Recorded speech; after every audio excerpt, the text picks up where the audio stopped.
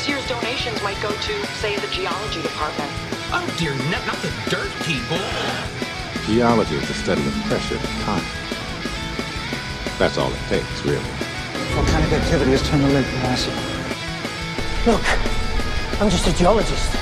I like rocks. I love rocks. Hello, everyone. Welcome to the Geology Flannelcast. My name is Steve. Hey, everybody. This is Chris.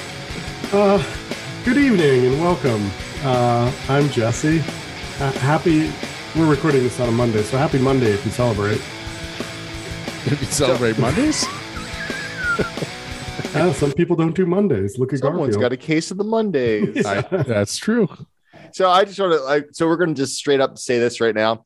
Jesse has a cricket in his basement right now. Yeah. And you're going to hear this thing chirping the entire time. So just get used to it. Or saying it right now. Or is Jesse coming to us live from the woods deep in the heart of Pennsylvania? Yeah, I'm on location.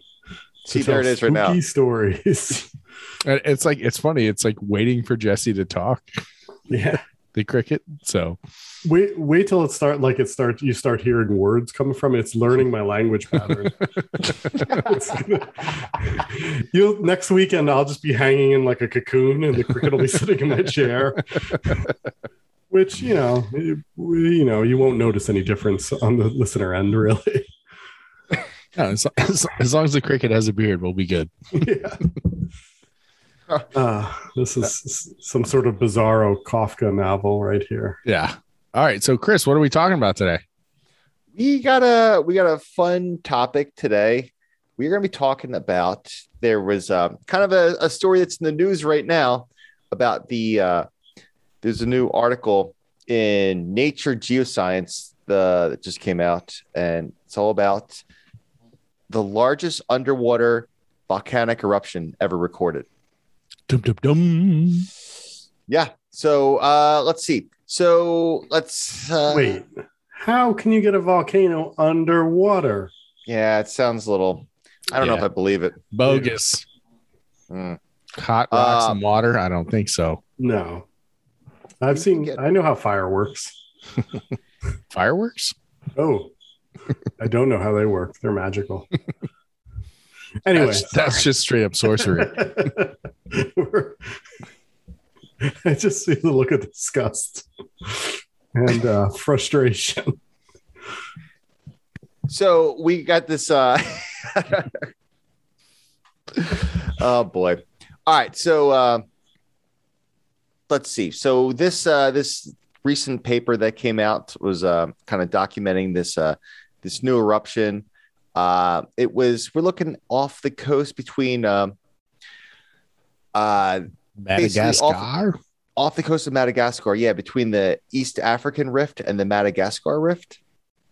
And there was in May of 2018, there was a huge seismic event, and this basically gave birth to a new underwater volcano. So I guess we should and the whole thing about this story is kind of talking about, we know how like volcanoes form and stuff like that on land, but in terms of how the magma moves through the lithosphere, and that's kind of there's really not that much documented for that, and so what happened was, as a result of this event in 2018, geophysicists were kind of looking at the area, and they were kind of studying it to try to get a better picture of exactly how this magma moves through the Earth's lithosphere. So how do we want to break this down? Maybe we should talk about what we probably should define the lithosphere and asthenosphere for the listeners that aren't really too familiar with those terms. And the two terms are broken up. The Earth's crust and the upper part of the mantle is considered the lithosphere, and the asthenosphere is just sitting right below that, and they're divided up based on density differences. Yeah. So the lithosphere, I guess the lithosphere and the asthenosphere, you consider the crust, correct? Well, the lithosphere is the crust in the upper part of the mantle. Okay.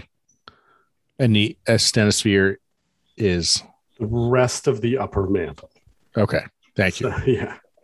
So, yeah. So the lithosphere is the rock sphere, and the asthenosphere is the weak sphere. Yeah. That's where the sort of That was my nickname in high school. the rock sphere or the weak sphere? The weak sphere. Yeah. Come on. Let's face it. Yeah. And so, yeah, they're defined by their physical properties here. So we're looking off the coast of Mayotte, Africa.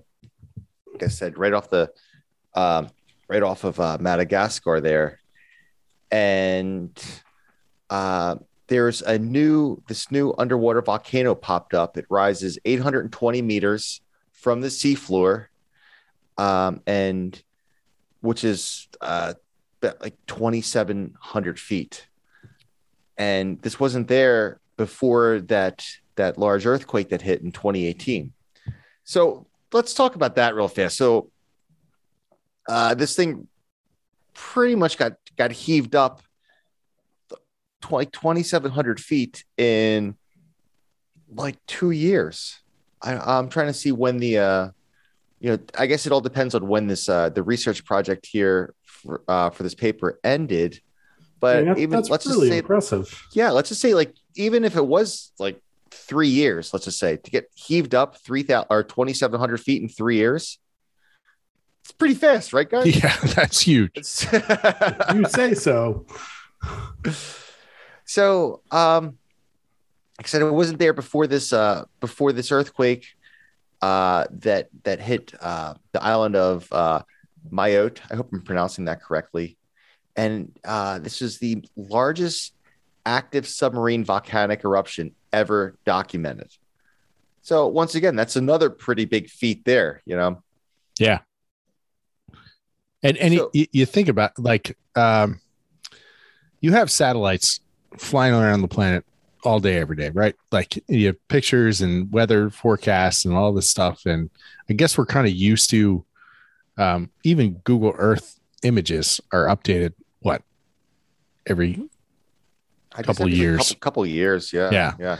So, but even like the Landsat satellites update the imagery of the Earth every 2 weeks. Yeah, is it 14 days? It repeats, right? Something like that. 14, 16. Yeah, it's something not, like that. I think it's a little bit more than 2 weeks. It's some weird schedule, but yeah. However, the sea floor, all those satellites are just taking pictures of the ocean. They're not penetrating down deep through the water into the ocean bottom. So we don't have this super high temporal resolution of what the seafloor bottom looks like from a day-to-day, week-to-week, even year-to-year basis. It's just a matter of, do we have the research equivalent to go out there and essentially sonar to the bottom of the ocean? And some spots we do. And it's been said that we know more about the surface of the moon than we know about the bottom of the ocean. Yeah. Don't get me started on it being easier to get to the moon than it is to the bottom of the ocean. No offense to the astronauts. I think they're great. They're brave. They're courageous. But, to get to, say, Challenger Deep, the deepest part of the Marianas Trench, the pressures that you're under, both physically and mentally, are really great. And, in space, you have no pressure. I mean, no physical pressure. You have mental pressure. So the Challenger Deep is mental pressure. You're just ignoring all of that. This podcast brought to you by James Cameron. Yeah, not NASA. After that little rant right there, James Cameron might have deeper pockets. That's a good point. I think I'd rather work for NASA, though. No offense to James Cameron. I'll take his employment. I'm looking at. I was trying to look up some stats. So there's been 12 people have walked on the moon. Yep. And this is saying there's only been 2 people that have been down to the Challenger Deep. Three. There was Three? two that were part of. The first one in like the 60s. Or Yeah, something, right? the two were in the first. They were in Trieste, which is a bathysphere. It was the circular submersible that had like a tiny viewing window. And then Yeah. James Cameron's sub most recently that looks like a cigar almost. So then, There's someone I feel like there was a recent trip too. I there's thought so been too. several recent trips actually. There's been a lot since. So James Cameron went down in 2012, Yeah. and then I'm just on those Wikipedia sites, so I don't know, but it's just a list of people descended to Challenger Deep, and it is looks like there's 21 people. Oh my Ah. gosh, never And mind. so with the moon is so much harder to get to. we're wrong. Yeah, I'm sorry. Since May of 2019, there's been American crews. There's been Let's stop making Canadians, this. Germans, Let's Brits. stop making this. This isn't a tourist spot. Stop it. Yeah, they really started opening this thing up. Coming. This and the submersible. Wow, we're kind of changing the topic of the podcast here, but the submersible going down to the bottom of the Challenger Deep is called the limiting factor. And it's been down there like 1, 2, 3, 4, 5, 6, 7, 8, 9, 10, Which the most recent 12, one? Oh, DSV 15. limiting factor. Yeah. 15 times in the last 2 years. Come Wow. on. It's just really just that takes away some of the mystique. so I take it back. There's been more people at the bottom of the Challenger Deep than Until on the moon. Yeah, until But like if we 3 would have years recorded this like 3 years ago, the answer would have been more people walking the moon than have descended to the Challenger Deep, the bottom of it. I gotta re-record some of my lectures now. But I guess because I guess there's different parts of the Challenger Deep. There's the eastern pool and the western pool, the central pool. There's 3 parts. So I don't know which one is the deepest one. I know James Cameron was arguing that he was actually there's a debate about what is about number one, just surveying and getting the actual deepest part of the Challenger Deep. And so there's some debate along with that. And we've even seen that with the debate about the actual height of Everest too. So there's always, it's not just going down there and let me ask you something real briefly and quickly. Why is it so deep? Well, it's a subduction zone. There we are. Off the coast of not too far from Guam. Mm-hmm. Yeah, so you have subducting, is it the Philippine plate is subducting under the Pacific plate? And so that subduction creates a little bit of drag and creates these really deep spots. And so trenches are the deepest spots on Earth because of that. And how it's so deep. How deep is it? Yeah, I want to say 36,000 feet off the top of my head. Yeah, it's something like that. You could drop Mount Everest in, stand on the summit of Mount Everest, and still have a mile of water over your head, which is kind of crazy. You could drop Mount Everest in, stand on the summit of Mount Everest, and still be crushed by the weight of water that was above your head. Yep, that's pretty cool. Yeah. Oh man, yeah, it's a pain in the butt to get down there at the bottom of the Challenger Deep. That's what they all say. But that was a real pain in the butt. Apparently, not as much of a pain in the butt as getting to the moon now. Yeah, I take back. Yeah, because the last time someone was on the moon was 50 years ago. So. All right, so back to our underwater eruptions. Back to our perfectly formatted outline. Oh yeah, we did that real fast. That was a lie. We are way off our outline. But we would like to thank the Formatting Formula, formattingformula.com or YouTube/C/Formatting Formula. They're a wonderful sponsor of the podcast, good friends of the podcast. We want to say thank you again. And if anybody has any Word document formatting needs, anything from just coming up with forms or, formatting theses or dissertations or just big documents, table of contents, all kinds of funky stuff like that. They can help you out. They can even customize your top ribbon at the top. If you do something all the time, every time, and you just want to make it part of your top ribbon, they can teach you how to do it. And if you want to learn how to do it yourself, they also have videos at YouTube. So YouTube/C/formatting formula. You can teach yourself how to do it. But more importantly, make sure you tell them the Geology Flannelcast sent you. So check them out. They just did a big demonstration at USC this weekend. So formatting formula, teaching all those future USC graduates how to format their documents properly. So Southern California or South Carolina? Southern California, man. Come on. Yeah. So they're teaching them how to format their future scripts. Exactly. Actually, I have no idea. I want to say it's the medical school. I forget what they're doing. But either way, check them out. Formattingformula.com. Tell them the Geology Flannelcast sent you. All right. That was it's a rocking good commercial right there. Thank you. So considering we went way off topic. It's still all geology. It's fine. We're having fun. Whatever. So speaking of rocking good times, there was a back in May. So May of 2018, there's some earthquakes going on. Specifically on May 15th of 2018, there was a 5.8 earthquake. Nice segue, by the way. The rocking good time. Rocking good time. I mean, between February and May, there was 17,000 seismic events. That's a lot. Yeah. And one of the craziest things. Well, that was next year, Jesse. That's 2019. Oh, are you on 2018 still? I'm still in 2018 here. Oh, sorry. You're really jumping the gun. Sorry. Spoiler alert. Oh, man. Oh, shoot. I blew it. So, okay. Forget that he didn't say that. All right. Nope.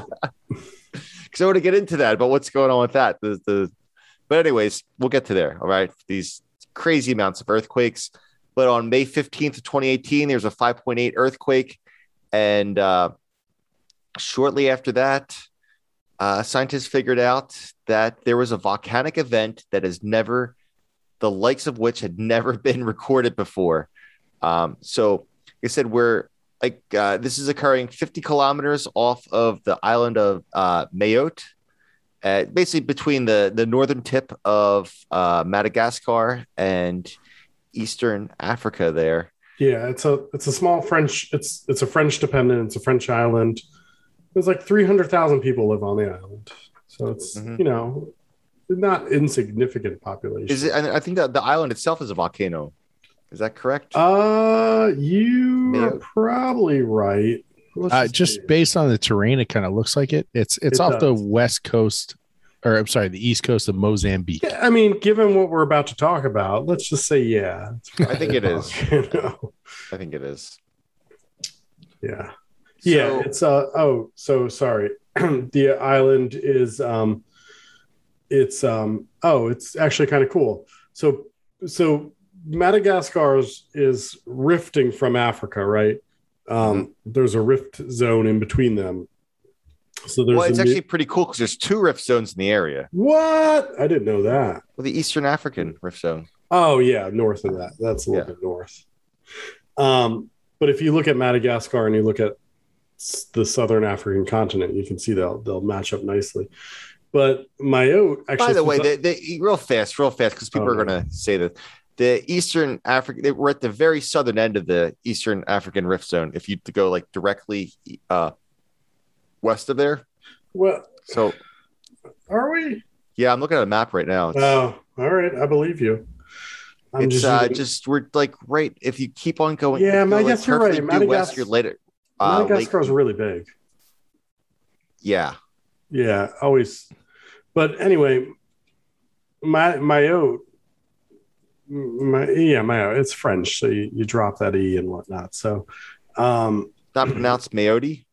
No, I don't think that's pretty. Oh yeah, you're right. I was way off. Sorry, because you got Lake Malawi right there. Yeah. Shoot. Yeah. It's all right. We're fact checking, you know. Yeah, no, it's good. So yeah, Mayote's up at the northern tip too there. So anywho, you have the rift zone there. It's actually a hotspot on the rift zone, so it's like akin to Iceland. So Mayotte is, and that's the reason you're getting the island forming there, because you have a little archipelago there. Yeah, rift zones, you form new ocean crust, but rarely does the ocean do you pile up and get above sea level, right? You need a little more oomph. That's why you don't have the mid-Atlantic ridge isn't just a straight chain of islands north to south. That would be cool, though. That would be pretty cool. Think he could build a bridge? No. Okay. I'm no engineer, but I'm going to say no. Yeah, I agree. All right. I don't know how to segue out of that. I get it. That was a rockin' good segue. That's what we should just keep saying. Okay. So it is an archipelago. It's called the Comoros Archipelago, and that little kind of stretching across between, like I said, Madagascar and is it Mozambique? Was it? Yes. Yeah, yes. Mozambique. The northern portion of Mozambique. Yeah. Yep. Yeah. Southern tip of Tanzania, I guess. I would say Mozambique, but yeah. So they're out there and they're studying this. They found this undersea mountain that was never mapped before. It was mapped. The area was mapped before. The bathymetry was mapped, and there wasn't volcanic. Would you say, like, I guess we could get away with saying a volcanic underwater mountain, right? Yeah, that's fair to say, right? Yeah, there definitely wasn't a prominent feature underground. Yeah. Underwater, excuse me. Are you going to talk more about this seismic event? Well, I mean, the 2018 one. What do you want to say? Go ahead. Well, you sound like you're really excited about something. So go ahead. The one big takeaway was that some of the seismic events, some of the seismic waves lasted for 20 minutes. Holy cow! Well, that makes sense for what was going on. Yeah, I don't know if they were true like harmonic tremors but also no one on the island of Mayotte, according to these 3 articles that my background research. I did my own research. No one on Mayotte apparently felt any of these swarms, which is kind of crazy, right? Yeah, they must have been 5'8". You'll feel a 5'8". 5'8". That's something. How deep was it? And that's the thing. It wasn't deep though. They were shallow. Shallow earthquakes. What's the water depth? Do you know? I'll tell you in a second. If you guys stall for a minute. Yeah. So when you have magma moving, so there's different types of earthquakes, right? This is how I'll stall. And so oftentimes, part of it is because I watched part of Dante's Peak today for one of my classes. Nice. And one of the things they say, and one of the things they get right, is they talk about seismicity with volcanoes, and the one guy, they're Pierce Brosnan, and the other guy, Paul apparently is a Temple grad. Did you know that? I did not. That's awesome. No, one of my students told me that. He's like, Temple made right there. And I was like, all right. Are you kidding me? We need to get this guy into Temple. I know. I haven't verified. I haven't done any checking. Good as gold. So Paul says to Pierce Brosnan's character, Harry Dalton, it's not magmatic. These are tectonic earthquakes. And so when you have, volcanoes form at tectonic boundaries, unless it's a hotspot. Any tectonic boundary, anywhere you have tectonic plates meeting, you're going to have earthquakes. And there's a difference between seismicity from tectonic plates moving, from magma moving towards the surface. And we can distinguish that. We can actually distinguish a lot with seismicity. You can distinguish the earth shakes differently for different things. And what you're detecting with seismicity is basically how the rocks are expanding and contracting. That's that's dependent on how rigid or how soft they are. But like we can tell, when a train rolls by versus when a herd of buffalo goes galloping by. Do buffalo gallop? Yeah, I don't know, but they're in the mood. Anyway, when magma is moving towards the surface for a volcanic eruption, the magma, so this hot molten rock, it forces its way through cracks in the rock. And in doing that, it shakes the rock differently than rock shakes, say, during a plate motion. And wouldn't that also account for the time difference? Because when you get like an earthquake, it's like 40 seconds or so. But if you have a 20-minute seismic event, that's from we're going to talk about the how much the dikes magma. And all this stuff getting injected through the dikes. And part of that is you can go back and listen to episode something on earthquakes. Whereas episode insert number here. Waiting for Steve to pull up his database. Hang on. What you should have done was you should have just left it blank, and I would have edited in just you later on saying 41, or just like maybe like a robot voice, just Mr. Bill. Yeah, what's the Simpsons, Mr. Black? Yeah. Earthquakes with Kelly Blake was in May of 2020. Oh, geez. May of 2020, though, right? Or 2020? Yeah. It's 2021. We need to get her back on, talk about these volcanic ones. We need to get her and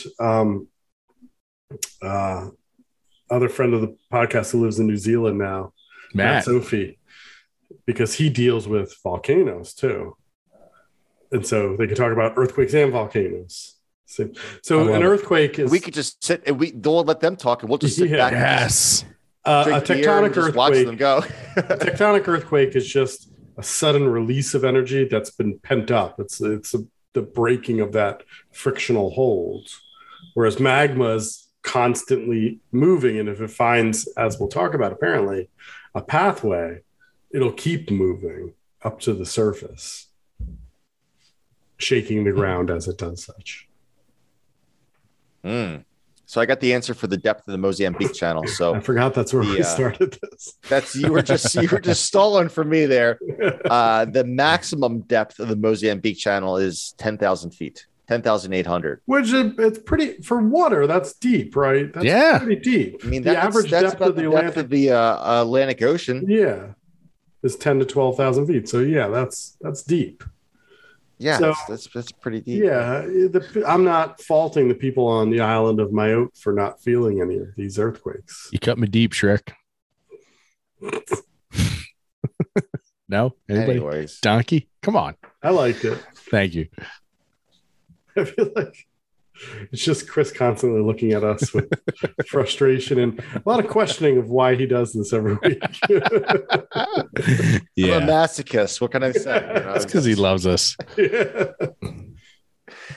I have nothing else to do on Monday nights. This is just or Wednesdays or Thursdays or really any day. Listen to this repeatedly.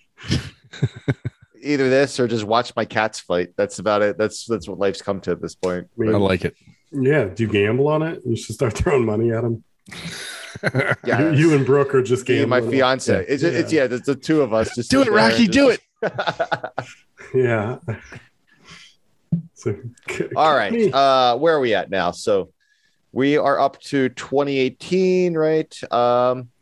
So the French government started basically they started looking into this, and they found this undersea mountain that hadn't been there before. Like, what? Golly. Huh? It's look at that. Yeah, like a modern day what was her face who found the Mid-Atlantic Ridge? Just blanked on her name. Yeah. Oh my gosh. I have her mug in my office. Oh my gosh. This is making me. Yeah. Google it. Here we go.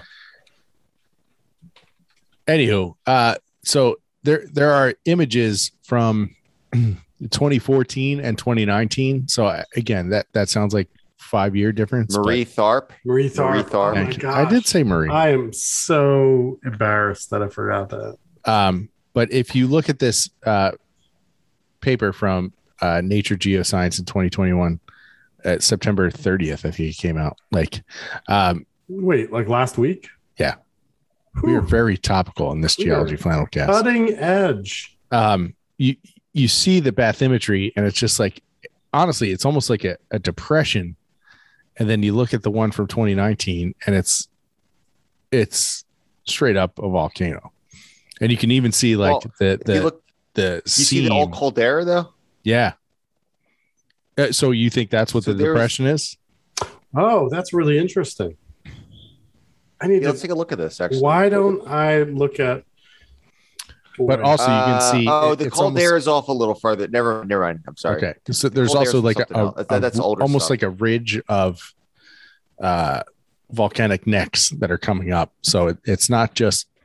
It doesn't look like it's coming out of just one spot, but I mean it's one locality, but the looks like the magma is popping up through a couple different locations. It's really pretty incredible. Because we were talking about before the podcast with our Patreons, Paracutine, which was a farmer's field in Mexico. Yeah. And this was in the nice little cinder cone that just popped up out of nowhere. Right, Jesse? 50s? Yeah. Oh, man. 54. It erupted for 9 years. Yeah. So this guy was just farming his field, and then all of a sudden, like, steam started coming out of his field. And then before you know it, he had a cinder cone volcano. 41 to 52. 41 to 52. All right. Yeah. Yeah. What are the chances that he was a corn farmer, right? He had cornfields or something like that. No, it was an orchard. I thought it was an orchard. An orchard. Yeah. Okay. I just knew he was a farmer. I didn't know specifically what his crop was. Sorry. Come he was smart because he saw the steam coming and he backed up and he's like, I'm just going to let this one play out. Imagine you buy property for an orchard and then a volcano pops up in that orchard. You're like, son of a. Yeah. Nope. Come on. Yep. That curse my mother-in-law put on me was true. What does that insurance claim look like? Listen, that volcano came out of nowhere. I didn't put that there. All right. It was a 1,400 foot volcano, cinder cone, just poof. A lot of it grew. Poor guy, that poor farmer. Yeah. So 43 was when it first really started erupting. And I think by 44 people were killed from this. Yeah. By 44, it was 300 meters. It was almost 1,000 feet in under a year. It grew. Wow. Yeah. Cause there was some lava with it too. Like it was like, which is weird for a cinder cone. Yeah. I wonder how the 3 people got killed. It says, I mean, it was ejecting volcanic ash and lava, unless people were just being silly, like too close. Yeah, maybe they got hit with a block or a bomb. A bomb, yeah. I mean, a couple towns were like subsumed by it. You can see it. Yeah, there's a classic picture. Is it still active or is it? No, it just stopped. So in 1952. It just stopped erupting and has not been active since. And that's the thing with these cinder cones.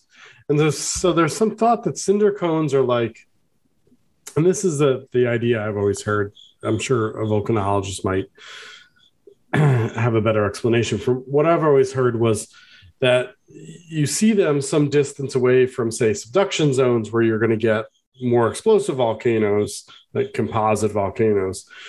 A cinder cone might be just like a plug of magma. They're like this shoot of magma that finds a fracture and travels some distance away from it. And then magma is molten. So it's trying to make its way to the surface, buoyant. And so it's finding the path of least resistance. And so these plugs of magma shoot through these fractures and then just come up to the surface. And that's why they're sort of random, like Paracutine, where it erupted. And then the magma came to the surface and erupted for 9 years. And then that slug of magma that found its way had emptied. And then it was just done. Hey, I got a question for both you guys. Maybe you guys have an answer for this, but We talked in a previous podcast about St. Helens, how it's off the line of the rest of the volcanoes in the Cascades. Does it have something to do with like?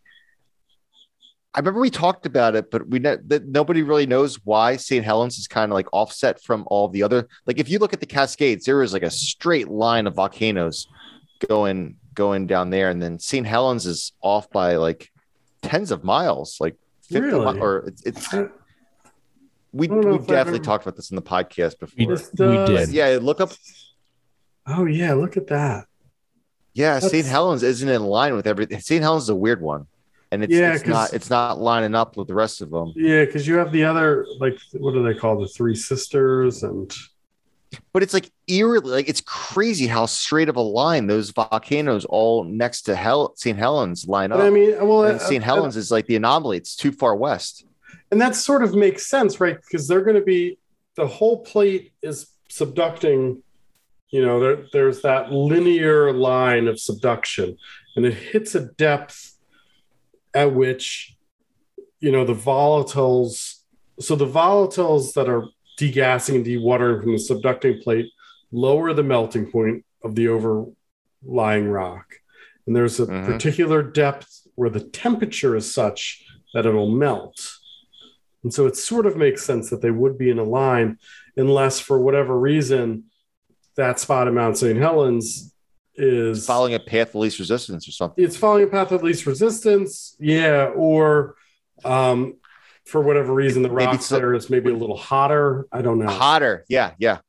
That would be or whatever. Maybe like, I mean, I don't think it would be like. Could it be like? Could you have different volatiles that melted at a slightly lower temperature? Oh, yeah. That's actually a great point too. Yeah, man, look at that. That is really straight. Mount Shasta crater. Yeah, I feel like we definitely did talk about this, but I don't think we had a specific episode on Mount St. Helens. Mount Adams. I mean, Rainier is a like little 15 off. Times. Rainier's a little off. What's wrong with you, Rainier? Come on. Get your crap together, Rainier. Yeah, Mount St. Helens, because Mount St. Helens is like directly west of Mount Adams. If you look at it. Like due west. When's the last time Mount Adams? I feel like Mount Adams, you don't hear anything about. John Adams is a good president, so he deserves a mountain, but. Or was it named after John Quincy Adams, who was just okay? No, he's not going to.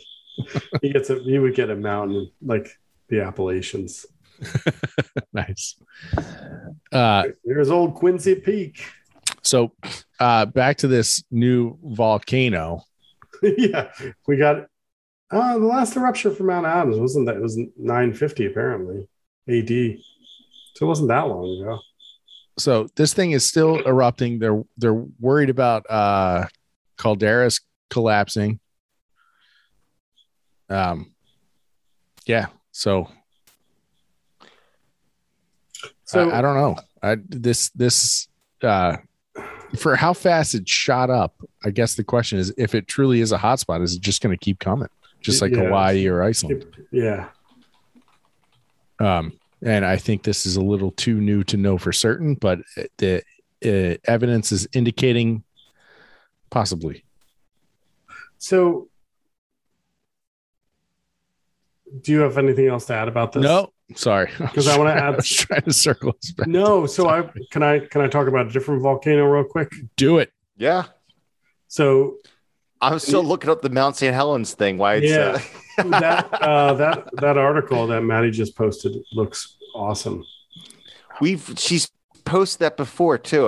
This is like, I don't know. We've done so many of these podcasts now where it's like I feel like we're like you can only remember so much. It's like I feel like every week I'm just inundated with information. So another volcano that's sort of in the news that I just wanted to mention that started as an underwater volcano and now is above is La Palma, which is it's actively erupting. It's a Canary Island. So just a couple things about La Palma. Y'all saw the pictures of the lava flows and whatnot from La Palma. So on the Canary Islands, just to orient yourself, are off the northwestern coast of Africa. Yeah. And the main sort of stopover in the Canary Islands is Tenerife, but so La Palma is one of the smaller islands to the north. So we're right between, I guess, Morocco and Western Sahara. Roque de los Muchachos. That's what I often say every morning when I wake up. So Tenerife is the island just east of it. So La Palma is it's not the western, it's one of the western, it's the northwesternmost. It's the little that little guy underneath top island, slightly more west, but yeah. So Cumbre Vieja is the volcano itself that's erupting. I just want to point out that it was first described by the German geologists Christian Leopold van Busch, who described it in 1815. And it was here where he described the volcano itself as looking like a cauldron, which in Spanish is Caldera. This is where the term comes from. Now, we use caldera differently now to mean sort of collapsed magma chamber. I had no idea it meant cauldron. But this is where it comes from. He is much more famous as being the father of defining the entirety, or not the entirety, but the father of defining the Jurassic and the Jurassic system, looking at the mountains and whatnot, to the point where Darwin in the later edition of Origin of the Species referred to him as the celebrated geologist and naturalist von Busch in his excellent description physique des Isles Canaries, because he did so much work on the Canary Islands here, clearly expresses his belief that varieties slowly change into permanent species which are no longer capable of intercrossing. And that's defining speciation. Yeah. So he's one of the first people to sort of talk about speciation and how species sort of come about, which is sort of just a fun fact. So anyway, La Palma is currently erupting.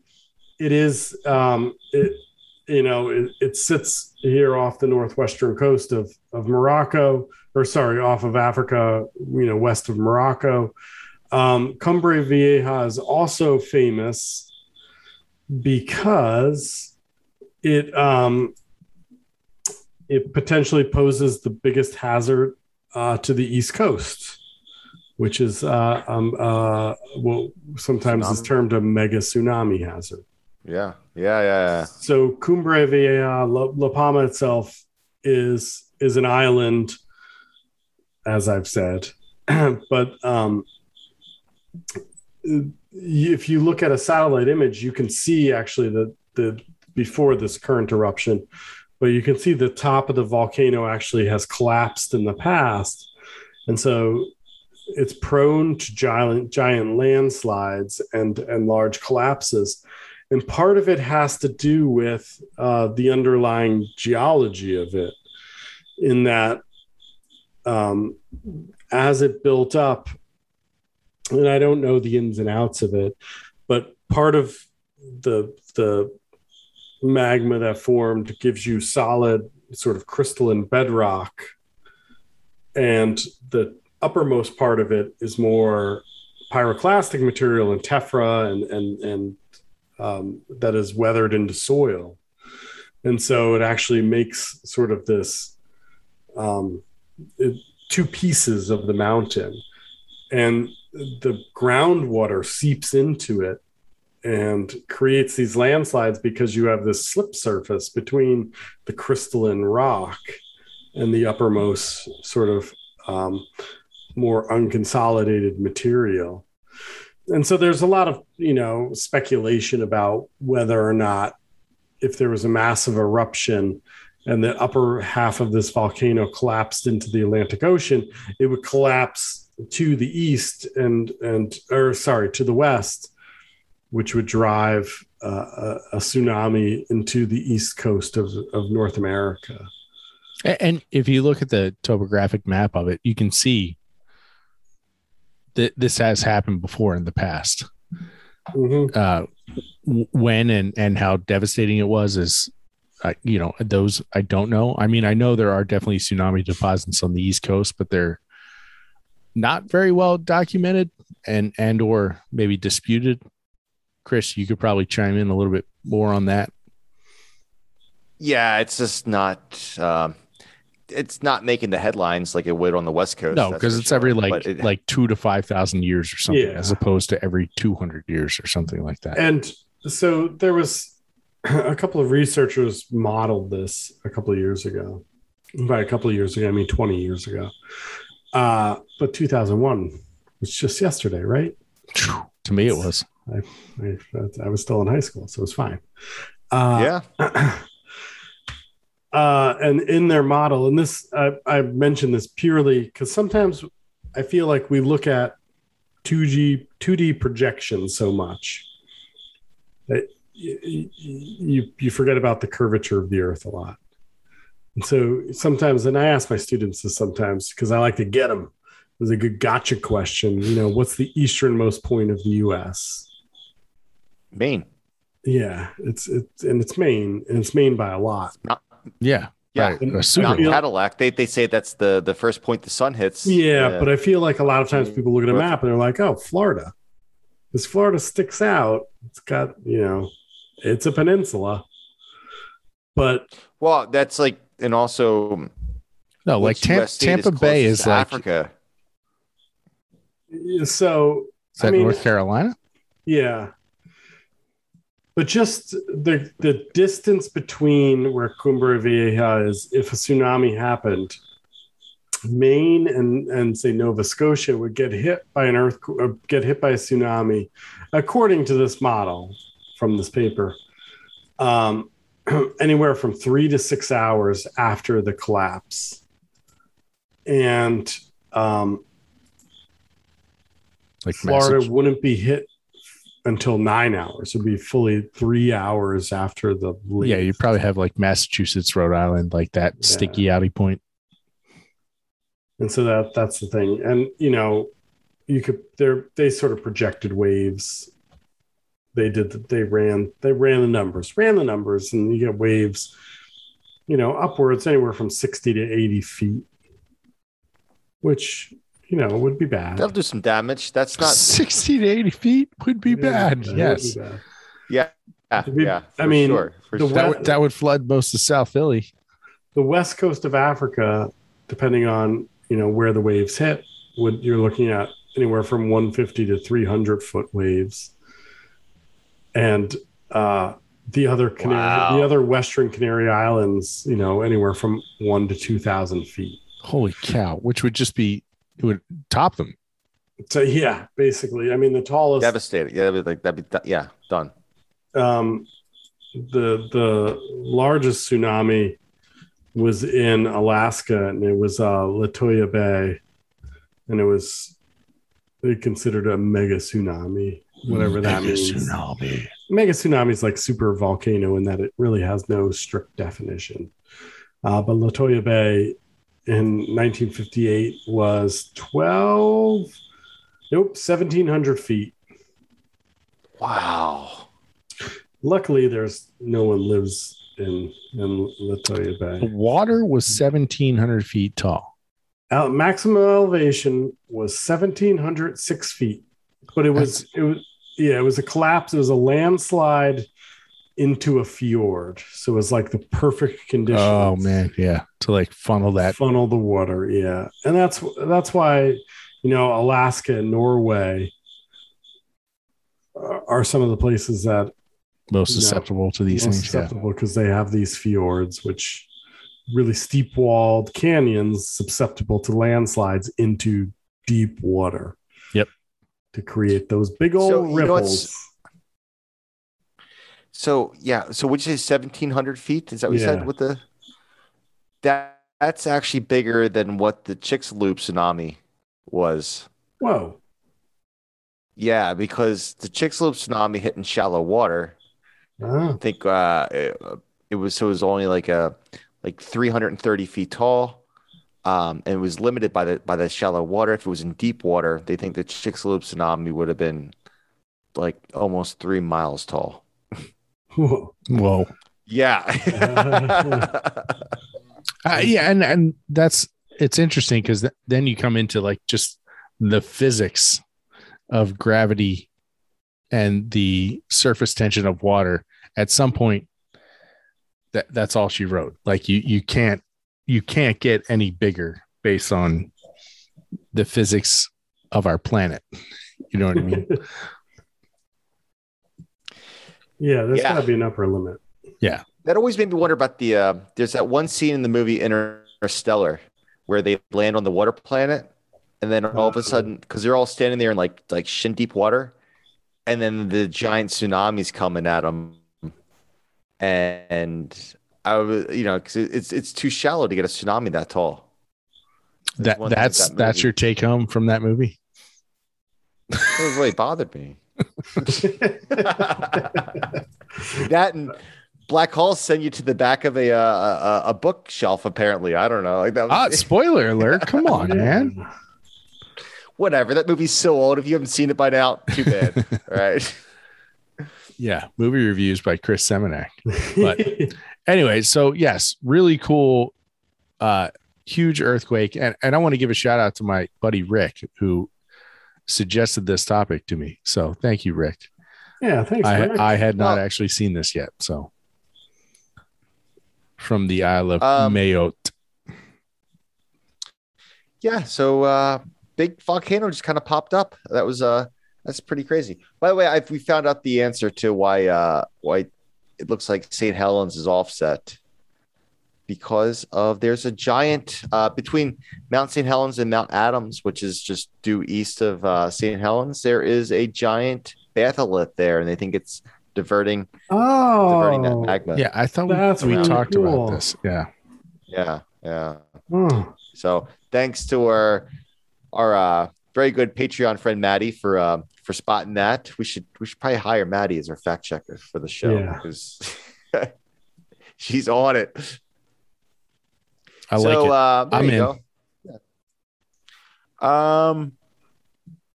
Yeah. So keep an eye on the newly formed volcano off the coast of Madagascar. Yeah, it might be some new real estate coming out soon. Yeah. I mean, at that rate, geez. So it's 10,000. The water is, the deepest part of that, like the Mozambique Channel, right between, that's the water body that separates Madagascar from mainland Africa. So it's 10,000 feet. So this thing grew, what would we say, what was the height that it grew in 3 years? 1,000 feet. No. No, it was more than that. It was more than that. Yeah. What did we say it was? It was, where's the numbers? 820 meters. So 2,700 feet. So that happened in if it was 3 years, geez, that would breach the surface of the water in 10 years. There you go. Retirement plan. Let's all get some oceanfront property. The island of Mayotte. Holy crap. And then we just have to hope that the volcano stops erupting right when we buy. Yeah, right. Timing. And location. I mean, that volcano is booking it. Yep. Insane in the membrane. Very cool. And they have on this article here, they have a picture of the from the sonar survey they took, showing just how this thing's growing. And man, oh man, yeah, it's booking it. That's for sure. So, all right. Well, Anyone else got anything to add to the podcast before we wrap things up? My cricket's got something to say. Yeah, man. Yeah, your cricket's been having a lot to say. I felt like the cricket was just judging you the whole time, and every time you were talking, he was just, crickets. But that's just me. I was really hoping after that corny joke, the cricket would have chirped in there. And, I did not. Me and the crickets were like this. Yeah, but cricket, like if you got one job to do, Steve tells corny dad jokes that you got it. All right. Well, everyone, thank you so much for tuning in here, hanging out with the Geology Flannelcast for this episode 111 of the Flannelcast series. So if you like what you hear, tell a friend. And if you can help, if you're able to, we have if you'd like to support the Flannelcast a little bit, we have a Patreon website, different tiers available for that. Come hang out with us. We have a lot of fun. We were chatting it up before the podcast started today. We were talking about everything today before the podcast started. So anyway, you can go to patreon.com/geologyflannelcast to check that out. We got some merch on geologyflannelcast.com. Get yourself a coffee mug. Makes your coffee taste just so much better. Some stickers, some 20% better. Shirts, and 20% at least. All that fun stuff. So that's at geologyflannelcast.com. And Facebook, Twitter, Insta, all that stuff. Facebook went down today. You guys hear about that? Facebook, Instagram, Snapchat for several hours. Oh, really? Yeah. Man. I'm not gonna lie. My work, I have to be on VPN all the time now. I thought work just blocked it. So no, I was down today. Yeah, I was happy. It's better. Life was better. I don't do Facebook, so didn't affect me at all. All right, everyone. Nobody cares.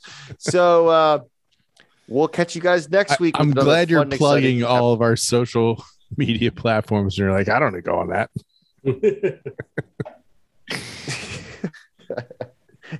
got a point there. All right, maybe I'll edit that out. Probably not though. So, all right, we love you guys. Thanks so much. Send us an email. Tell us where you're coming from. We never plug this. Send us some Geology Flannelcast questions. Every once in a while we do a listener question episode. They're always really fun. We get some great listener questions coming in. We began some really good ones coming in actually. Like some were so good. I'm actually contemplating doing a whole episode on some of these questions coming in. So I haven't told the other guys about this yet. So no, sent a question recently. It's between me and you, and I don't know. Maybe listener question 6.0 we did in about a year ago, November last year. No, we did one a couple months ago. We did. We did one. It was like, yeah. Was it episode 98? Because that's the only one I blank. Maybe it was episode 98. No, we just did one. Like it was like 2 months ago or so. That would make sense. Oh, you're right. Listener questions. That was in August. Yeah, last month. A month and a half ago. Yeah, my bad. Yeah, right. Oh, how fast we forget there, Mr. Peterson. I know. All right, guys. Thanks so much for hanging out. We love you guys, and we'll catch you next week with another episode of the premier geology podcast out there on the interwebs, the Geology Flannelcast. Jesse, what song you got in your head right now? I tell you what, it doesn't make any sense. But ever since we started talking about tsunamis, I've got "Rock Me Like a Hurricane," "Rock You Like a Hurricane." They don't correlate at all. No, zero. But I was thinking about the oceans. Sorry to let you all How about down. that song "Hot, Hot, Hot"? Or I don't know. I think you should sing us out there. I mean, we can do "Ring of Fire" by Johnny Cash. There you go. Not in the Ring of Fire. Yeah. Anywho, all right. Jesse's got no song. He's failed in this. It was stuck. I tell you what, I'm losing my mind because of this cricket. It's in my. I feel like it's in my brain. The cricket's got an idea for a song. Yeah. Rickety cricket. All right. Goodbye, everybody. Thanks for listening. Take us out, Jesse. Bye. Thanks for stopping. Bye. Don't go moving rocks in the woods. You got to get rid of that cricket for that next episode, man. This is.